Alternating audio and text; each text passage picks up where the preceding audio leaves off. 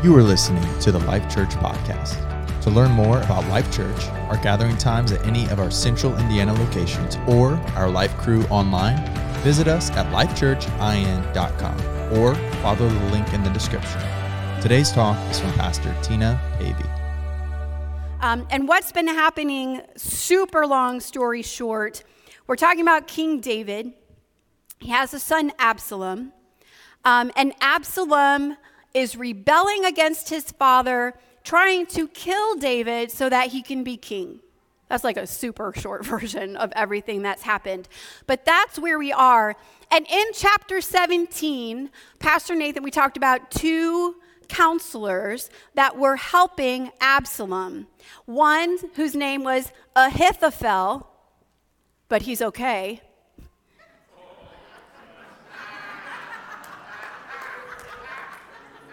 Troy Pavy gets credit for that. Best dad joke I've heard in a minute. Rock on. Yeah, that was awesome. So we talked about Ahithophel, who was a friend of David's, Bathsheba's grandpa. It's a whole convoluted story. He's helping Absalom in his conspiracy against David. And then we had Hushai, who was actually loyal to David, who also got in Absalom's camp to kind of thwart the advice of Ahithophel. And then, so we see Absalom actually takes Hushai's advice. Ahithophel's advice was actually really good in terms of battle. But the Lord used Hushai to get in the middle of that, thwart that plan. And so Absalom goes with Hushai's plan, which actually helps save David and the kingdom. So that's kind of where we left off. Ahithophel's advice didn't get followed. He reacts by hanging himself in despair. And there was a lot of reasons to that. I can't re-preach chapter 17, so you might want to go back and listen to it. But that's kind of where we are. David went to Gilead, where he has support, he has friends, and they were just taking care of him and his men and brought them food and barley. Whenever it says barley, I'm like, what do you do with barley? Like, are you just eating barley? Is it good? I don't know. But they were bringing them nourishment, giving them rest, and so that's where we pick up. And I had to explain all that because the very first word in chapter 18 is then. You're like, well, what happened before then? So now I just told you. All right, so here we go. Verse 1. David mustered the men who were with him, set over them commanders of thousands and commanders of hundreds. And David sent out the army 1/3 under the command of Joab, 1/3 under the command of Abishai, son of Zeruiah, Joab's brother, and 1/3 under the command of Ittai the Gittite. So David has received this refreshment, and they're heading out. And Ittai the Gittite, he was a foreigner. And actually, when Absalom first began to rebel, David had decided they were going to flee. And so as David takes his people to flee and to leave, Ittai the Gittite is like, well, we're coming. He literally had arrived the day before. And King David's like, hey, you guys don't have, like, this isn't your battle. You just got here. Like, you don't want to put your people in harm's way. And Ittai the Gittite says to him, wherever my lord the king may be, whether it means life or death, there your servant will be. How many of you have ever experienced that the hardest times reveal great friends? Have you ever been there? Even an unexpected one. Maybe someone that you might not have called when that thing happened, but they showed up anyway. I remember when my father died. If you've lost a parent, I mean, it's been about 12 years, but when you remember, it feels like yesterday, and all that stuff comes back up. But I remember when he died, he lived in Crown Point, so it was quite a drive. I had to come home and get my family and get stuff together, and I got a call from one of my friends like this, because this is what you do. Just kidding. I got a call from one of my friends who's like, hey, can you just give us 30 minutes?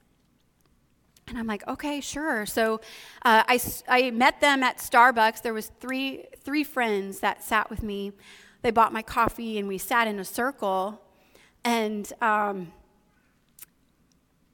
they just leaned in, looked into my eyes, and they said, "Are you okay?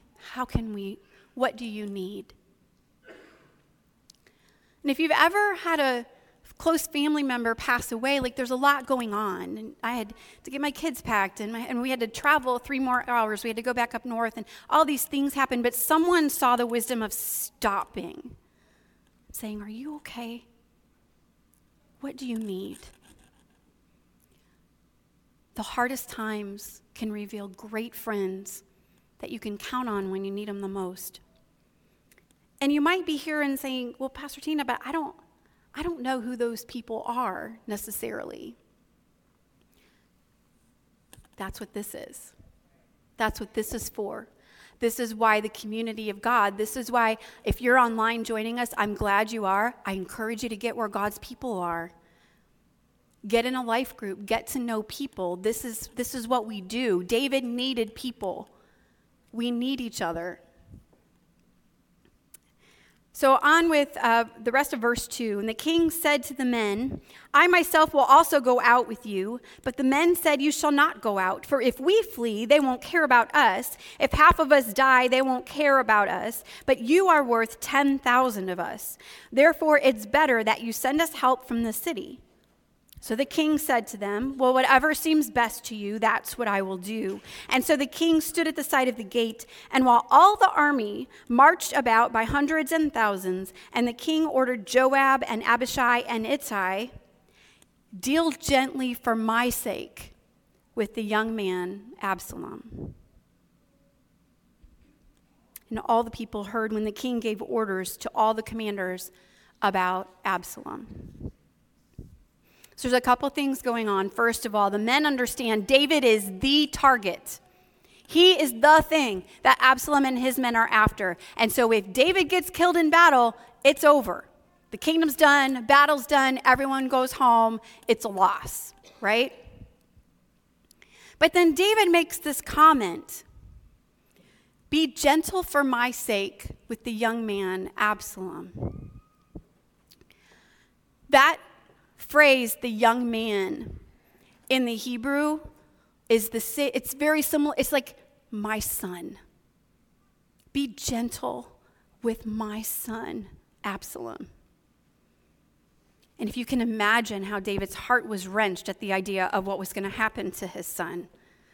But at the same time, what if David would have made this heart connection with his son years ago? What have we learned about David? He might have been wise in the affairs of kings and battles, but when it came to his family, he was not the picture of a good father. Out of all of his children, his son Amnon raped his daughter Tamar, raped his sister. After that happened, David did nothing. According to Scripture, what we read, he doesn't even comfort Tamar. She's basically sent away to live with her brother Absalom. And Amnon, you think, well, surely there's justice. Surely he did something with Amnon. Did nothing. No justice for his daughter at all. So Absalom, enraged by the lack of justice for his sister, takes matters into his own hands and kills Amnon for himself. And David's response? No repentance, no remorse, no comfort, no fathering. His response was Absalom basically had to leave. And when Absalom was allowed back, he was not permitted to see his father, the king. When it comes to his family, David might have been great in battle, but awful in parenting. And I think it's a sobering reminder for us. You can be the CEO of whatever, but how you handle your family, how you parent your children, how you show up in their greatest time of need matters far more. Because now David's in a situation where his two worlds are colliding. The battlefield and the home have collided, and it's a catastrophe, and it's devastating, and it's tragic, and it never had to be. And so all of this could be the reason, too, that the men are like, David, you're not coming. How many of you remember, if you go back and listen or read your word, when Saul was pursuing David, he's chasing David all over God's creation. David's taking all of the men with him. They're running from Saul, right? They're hiding in caves. And a couple times, like, David's men had an opportunity. They're like, we got him. He's right there. And David says, don't touch Saul. So if you're Joab and these men and you're planning your strategy to go stop this rebellion against the kingdom, David can't go, because if David's there and he sees Absalom and the opportunity is there, what is David going to do? Don't touch my son. If David had been a dad when it was needed, how much different would this whole story have played out? And it's interesting, too, because the men know Absalom's always going to be a threat. There's no, reasoning in all of this. And there's reasons why. I'll explain that a little bit later. But the last time, if you remember, when David stayed back from battle, do you remember it was the spring and the kings went out to battle, but David didn't go that one time. And that's when he got into trouble with Bathsheba. This time, he's told not to go out to battle, to stay out of trouble. In verse 6, the army went out into the field against Israel, and the battle was fought in the forest of Ephraim. And the men of Israel were defeated there by the servants of David. And the loss there was great on that day, 20,000 men. And the battle spread over the face of all the country, and the forest devoured more people that day than the sword. The forest of Ephraim and Gilead, more men were defeated by the forest than in battle. This terrain was super rough. We believe it was downhill and was heavily forested with trees. David has the advantage here. He knows this terrain. He's got support around him, and he has drawn the enemy to his ground, where he has the advantage. Which brings me to, when you're fighting battles of the world, maybe at work, maybe they are family battles, where do you fight? How do you fight? Who are you taking with you? Are you bathing those things in prayer? Are you gathering with like believers and saying, hey, can you pray with me about this? Can you help me walk through how you might handle this? Are you surrounding yourself and getting yourself the advantage? Or are you just reasoning on your own, pulling triggers and making decisions without coming before the Lord? How and where we fight our battles is a really big deal. In verse 9, Absalom happened to meet the servants of David, and Absalom was riding on his mule, and the mule went under the thick branches of a great oak, and his head caught fast in the oak, and he was suspended between heaven and earth, while the mule that was under him went on, and a certain man saw it and told Joab, behold, I saw Absalom hanging in an oak. So you can imagine Absalom going downhill, this rough terrain, and it's heavily forested. But where it says oak, the Hebrew has male, female versions of words. So the word a lot is oak, but the word that's used here is actually the female version of the word, which refers to a terebinth tree. And I have a picture of one. This is what a terebinth tree looks like. So imagine a bunch of these and going downhill at a really fast speed. So it's kind of interesting. These trees, as you can tell, they have it's almost like a thicket underneath, and the canopy's really wide. Maybe not super tall, but it's really wide, and there's lots of stuff underneath. So if you're surrounded by them, right here, there's open space, you would go around it, but imagine a forest, and you're trying to go through it. The interesting thing is Absalom gets caught up in the tree. What what was Absalom's source of his pride? Do you remember? What was it that he was so? His hair. They said that he would get his hair cut once a year, and when he did, it weighed 5 pounds. And he took great pride in this. I'm like, I kind of would like to see for myself. I don't know. I don't know. But that's a lot of hair, 5 pounds. And so he went underneath the tree, and he literally got caught up in his pride.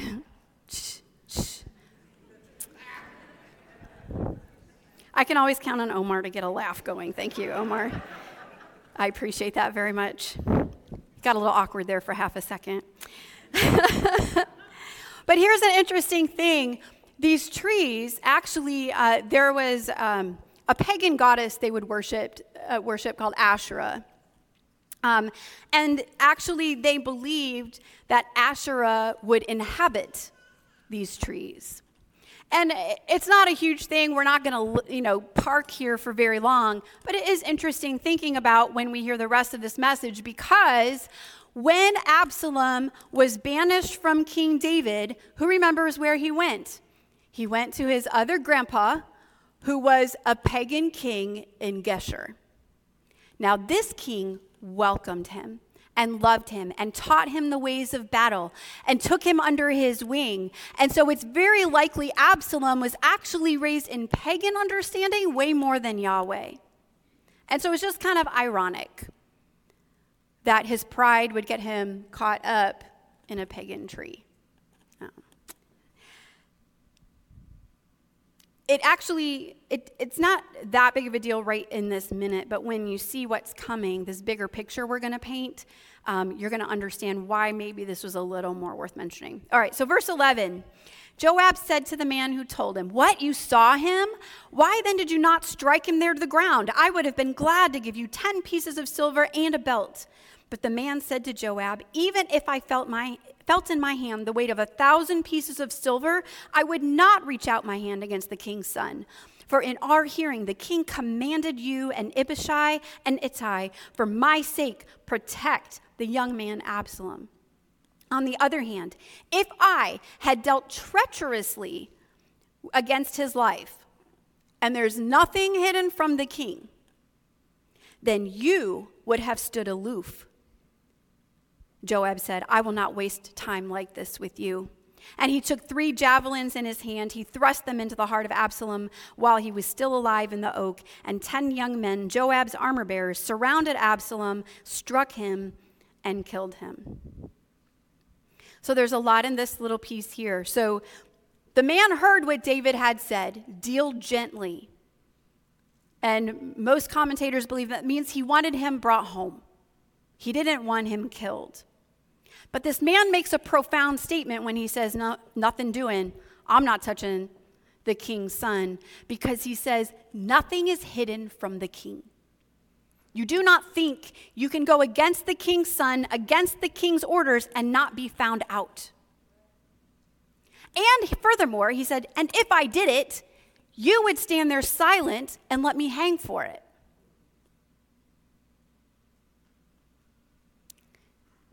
In our lives, there are a lot of influences to go against the king.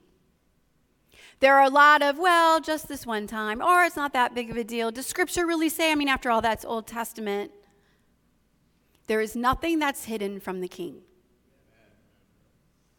He's omnipresent. He's omnipotent. Omnipotent. Oh my goodness. That wasn't right either. We're moving on.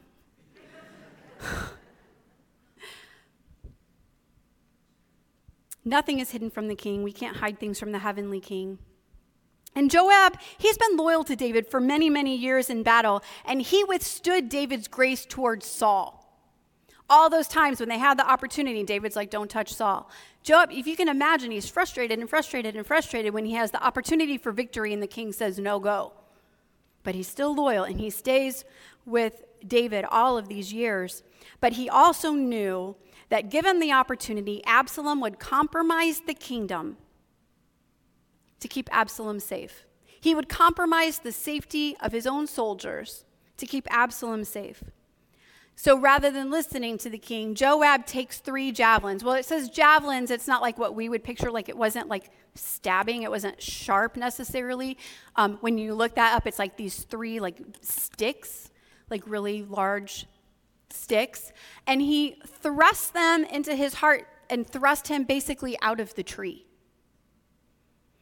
Because we know this because if you would have gotten stabbed in the heart 3 times, you're pretty much dead. But this doesn't say he killed him. The 10 men struck him and killed him. So David said, deal gently with Absalom. Joab had another plan. He's like, I don't think so. But there's a reason when you think about, well, why 10 men? Why did he have like this mob beat up Absalom to death? Because in that sort of a situation, not one person could have hung for the death of the king's son. There was not one person to be blamed. In verse 16, Joab blew the trumpet, and the troops came back from pursuing Israel, for Joab restrained them. And they took Absalom, threw him into a great pit in the forest, and raised over him a very great heap of stones, and all of Israel fled, everyone to his own home. Now Absalom in his lifetime had taken and set up for himself the pillar that is in the king's valley, for he said, I have no son to keep my name in remembrance.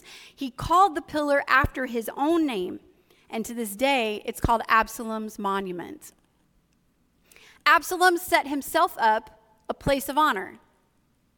The Lord ordained he would be buried into a pit. This structure still exists. Is called Absalom's tomb. It doesn't really look like a pillar, nor is it a tomb, because it's not where he was actually buried. But there is a structure. They call it Absalom's tomb. But it's a place of scorn. So as people walked by this Absalom's monument, they literally would throw rocks at it and throw stones at it and spit on it, because of Absalom's rebellious nature. As a matter of fact, parents, if they had disobedient and disrespectful children, would take them to Absalom's monument. Say, do you see what happens to rebellious and disrespectful children? I'm thinking of building one. I think that would work. I think that would go over. We'll talk about funding at the end of the service. No, I'm just kidding.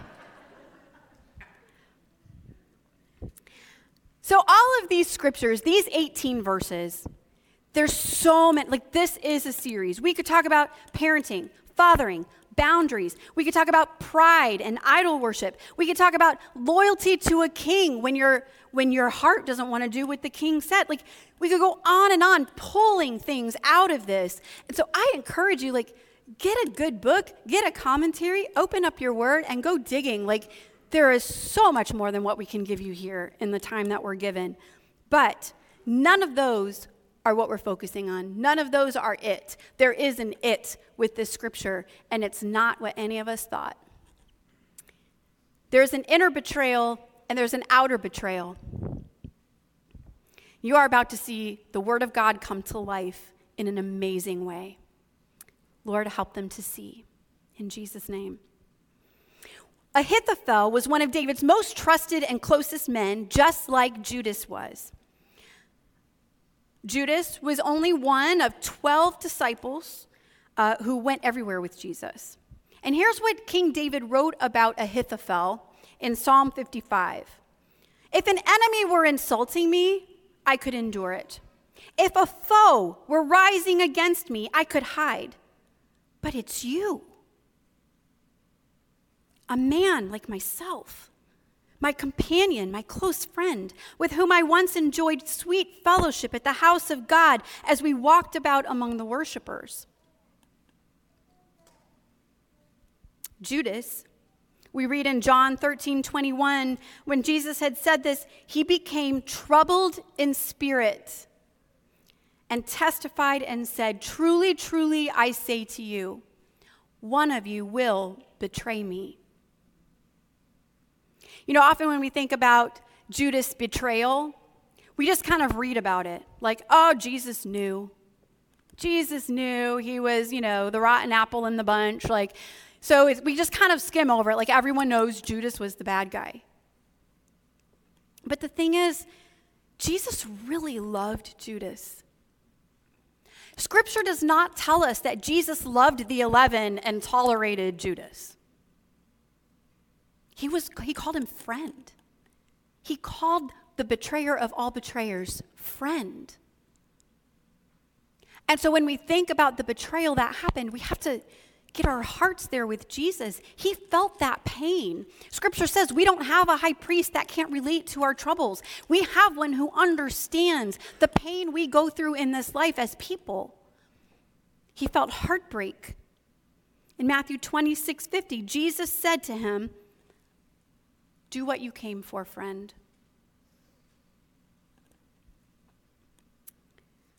No treachery is worse than the betrayal of a family member or a friend. Ahithophel advised Absalom to go after David with 12,000 men. God thwarted that plan. Judas does the same thing to Jesus, but succeeds with 600 Roman soldiers.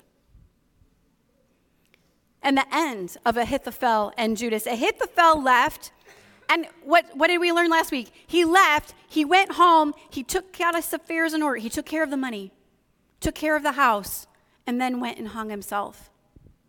What did Judas do? He ran, he left, he took care of the money, returned it to the Pharisees, and went and hung himself.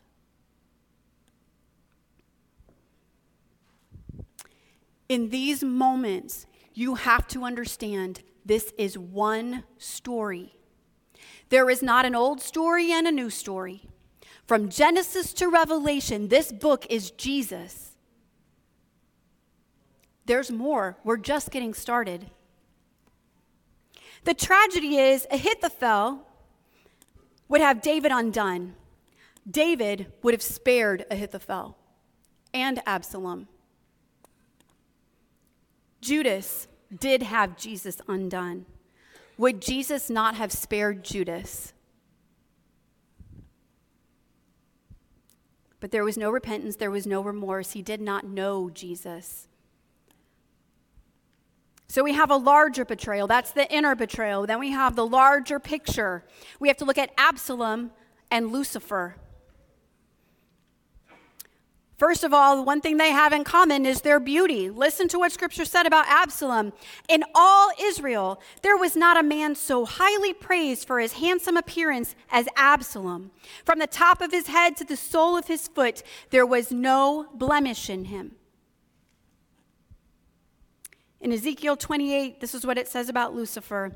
This is what the sovereign Lord, what God says. You were the model of perfection. You were full of wisdom and perfect in beauty. You were in Eden, the garden of God. Every precious stone adorned you. Ruby, topaz, emerald, chrysolite, onyx, jasper, sapphire, turquoise, and beryl. Your settings and mountings were made of gold. And on the day you were created, they were prepared. You were anointed as a guardian cherub, for so I ordained you. You were on the holy mount of God, and you walked among the fiery stones. You were blameless in your ways from the day you were created until wickedness was found in you. They both were created with great beauty and great potential until wickedness was found. They both had the same intentions. Absalom was not content being the king's son. That was not going to suffice. He deserved to be king, and he was going to make sure he got it. As a matter of fact, when they came, if you remember, when we go back to chapter 15, the people would come to the gate and Absalom would stand there and they would have their complaints and their concerns and be like, I am so sorry the king doesn't have anyone here to listen to you. There's not even a representative from the king. I am so sorry. He should care more about what you're going through. You know, if I were king, I would be here for you. I would listen and take care of, I would intervene in your problems for you. And then it even goes on to say that when they went to, he would reach out his hand and he would take their hand and he would kiss their hand. And he began to win the hearts of the people in rebellion against David. We see the same thing with Lucifer in Isaiah 14:12 through 15. How you have fallen from heaven, O morning star, son of the dawn. You said in your heart, I will ascend to heaven. I will raise my throne above the stars of God. I will sit enthroned on the mount of assembly, on the utmost heights of the sacred mountain. I will ascend above the tops of the clouds. I will make myself like the Most High. They had the same intent, but their method is the same. We just talked about how Absalom did it. He stole the hearts of the people. Come with me, I'll take care of you. Let's create a better kingdom than what David has. And what did Absalom do? Lucifer in Ezekiel 28, it says, through your widespread trade or traffic, you were filled with violence, you sinned, so I drove you in disgrace from the mount of God, and I expelled you, O guardian cherub. The abundance of your traffic, that meant, in Hebrew, going from person to person to person. But Lucifer didn't go to people. He went to angels. God, we could have a better kingdom than what God says. I'm the most beautiful of them all. Surely he meant me for greater things. I think we could do better. God is holding back on us. Isn't that what he said in the Garden of Eden? Hey, he's holding back on you. He doesn't want you to be like him because he wants himself to be the only one with knowledge, the only one with power. And the truth is, you can have the same knowledge and power. He lied and he stole the hearts. He manipulated. And if you think he's done, then you're not paying attention because he's still doing it today. We've allowed God to be pulled out of our schools. He has slithered his way into American culture so effectively that he is stealing the hearts of pastors' kids, stealing the hearts of kids that grow up in church where they're deconstructing stuff. He has manipulated his way. He has not stopped. As a matter of fact, he is so good at it. A third of the angels, imagine, they're in heaven with God, and a third of them decided he was right, and it was worth it to follow him instead. We have to pay attention to this part in particular, and I'm going to come back to it. I'm going to start wrapping things up here. The undoing. Beauty and pride became the downfall. So we know Absalom, his hair, he got caught up in the tree. And Ezekiel 28 says about Satan, your heart became proud on account of your beauty. You corrupted your wisdom because of your splendor, so I threw you to the earth. And they were both undone by a tree, by the way. Absalom completely undone by the terebinth tree. That was his downfall. That was where his end came. And Lucifer, although he celebrated the crucifixion thinking he'd gotten some victory over God by killing the Son of God, that was his downfall. His defeat happened that moment on the cross when Jesus says, it is finished. I think of, I don't know if there's C.S. Lewis fans in here, but the Chronicles of Narnia, and the White Witch is, she kills Aslan, the lion, who's like Jesus, and she celebrates the great lion is dead. Well, then Aslan comes back to life, and the kids are confused. They're like, what happened? We saw her kill you. And Aslan says, well, the witch knew the deep magic, but there was a deeper magic still. Lucifer knew, but there was more power than even what Lucifer understood. And then their finality came at the pit. They took Absalom, cast him into a pit. They threw rocks over it. The battle was over. Everyone went home, and David would rule as king. Isaiah 14, 13 through 15, it says, you said in your heart, I will ascend to heaven. I'll ascend. I will make myself like the Most High. But you are brought down to the grave, to the depths of the pit. And in Revelation 20, here's what we see. An angel coming down out of heaven, having the key to the abyss, holding in his hand a great chain. He seized that dragon, that ancient serpent, which is the devil or Satan. He bound him for 1,000 years. He threw him into the abyss, locked and sealed it over him. In the days of David, there was betrayal within the bigger betrayal. A conspiracy within the conspiracy. Ahithophel betrayed David, but it was a bigger picture of what Absalom was doing to seize the kingdom.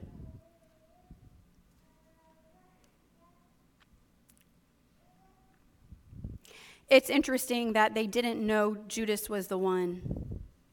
We have to know our word. We have to be alert. We have to pay attention. The betrayal of Judas was a small part of a bigger picture. Satan is still trying to play this out in the life of every believer. It repeats again and again, and it's going to repeat again, and it's ultimately going to play out for the whole world to see when Lucifer's representative, the Antichrist, shows himself. And it will be another last battle for who gets to rule and reign. It's already been won, by the way. Spoiler. It's already been won.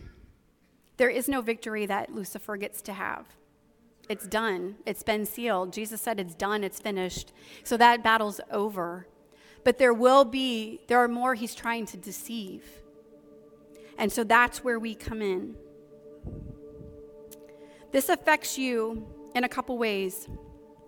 If you're a believer, you have to understand what's at stake and our responsibility to illuminate truth. We have to have an answer and understand that this book from Genesis to Revelation is about Jesus. You have to be encouraged in your faith, but you, my brothers and sisters in Christ, you have to be alert. Listen to Matthew 24:24, where it says, false Christs, false prophets will arise. They will perform great signs and wonders so as to lead astray, if possible, even the elect. If you think you're not susceptible to deception, and you can just listen to those podcasts and listen to those teachers and not open God's word and have a relationship with him yourself, you are subject to deceit. You have to be like a Berean. You have to get in there. Paul said it. Go check out what I'm saying. Check for yourself. You've got to be a student of the word, and you've got to have a relationship with Jesus where you're actually talking to him. Because it's going to get worse. The deceit's going to get worse, and it's going to be harder. You have to be prepared. If you're here, and this is all like, what in the world? You don't have a relationship with Jesus. You don't know God that way. God's kindness to you is that you're here. His kindness to you is to bring you to a place where you can repent. Because the truth is, he doesn't want to lose anybody. Jesus came that none should perish, you either. And so if that's you and you're here, there's no like, I got to go read more. I got to go figure this out. I mean, look, if that's where you are, that's fine. But the Bible says today is the day of salvation. Today's the day, because the truth is a time will come where this great epic battle does come to an end, and the side that you're on is going to matter. So don't delay. Things aren't going to get easier in our world. I don't care who we elect. We're in times that we can't, this isn't about men, it's about people. We need an eternal mindset. We need to understand this is about so much more. I mean, yeah, that's a battle, but there's a bigger battle. If you're here and you're not a believer, let me ask you, what if you're wrong? I mean, you are.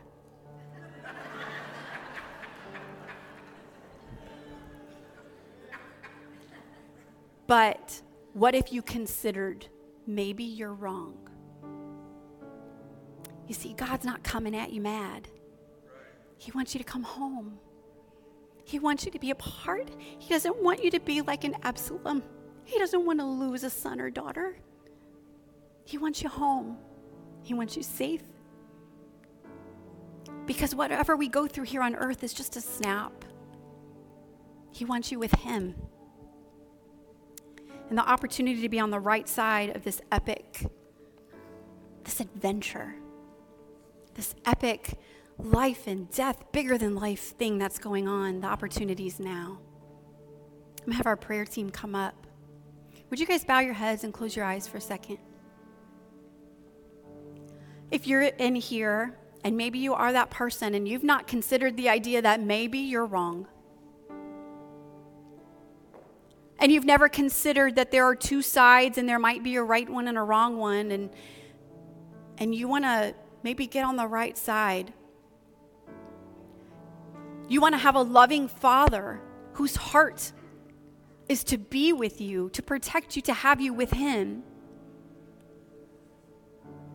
And you want to do that today. Would you just lift up a hand? If you were encouraged by today's talk, be sure to rate us, share with a friend, and hit subscribe on Spotify, iTunes, or wherever you stream your podcasts. Our mission is simple. Come to life, connect to grow, find your purpose, make a difference. Thanks for listening to the Life Church Podcast.